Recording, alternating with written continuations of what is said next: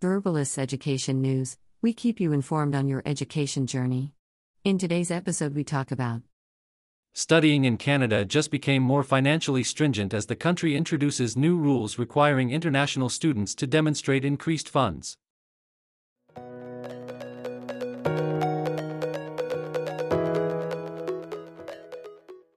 Starting January 2024, international students aiming to study in Canada must demonstrate that they have $20,635, in addition to their first-year tuition and travel costs, to secure a study permit. The Canadian government cautions about potential visa limits if schools fail to adequately support students, striving to prevent misuse in the international student program. Canada emphasizes this change to ensure students grasp the real cost of living, updating a cost of living requirement stagnant at $10,000 since the early 2000s.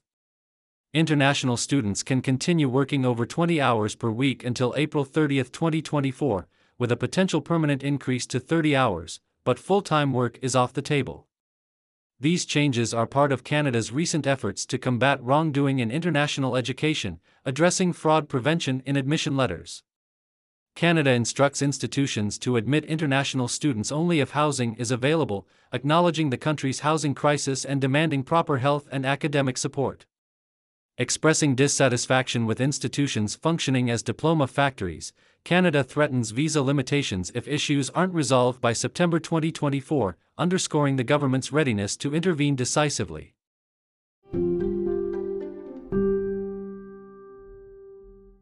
For the latest updates on languages, education, and study abroad, we encourage you to subscribe to the Education Beyond Borders podcast and explore more on our internet portal at verbalisteducation.com.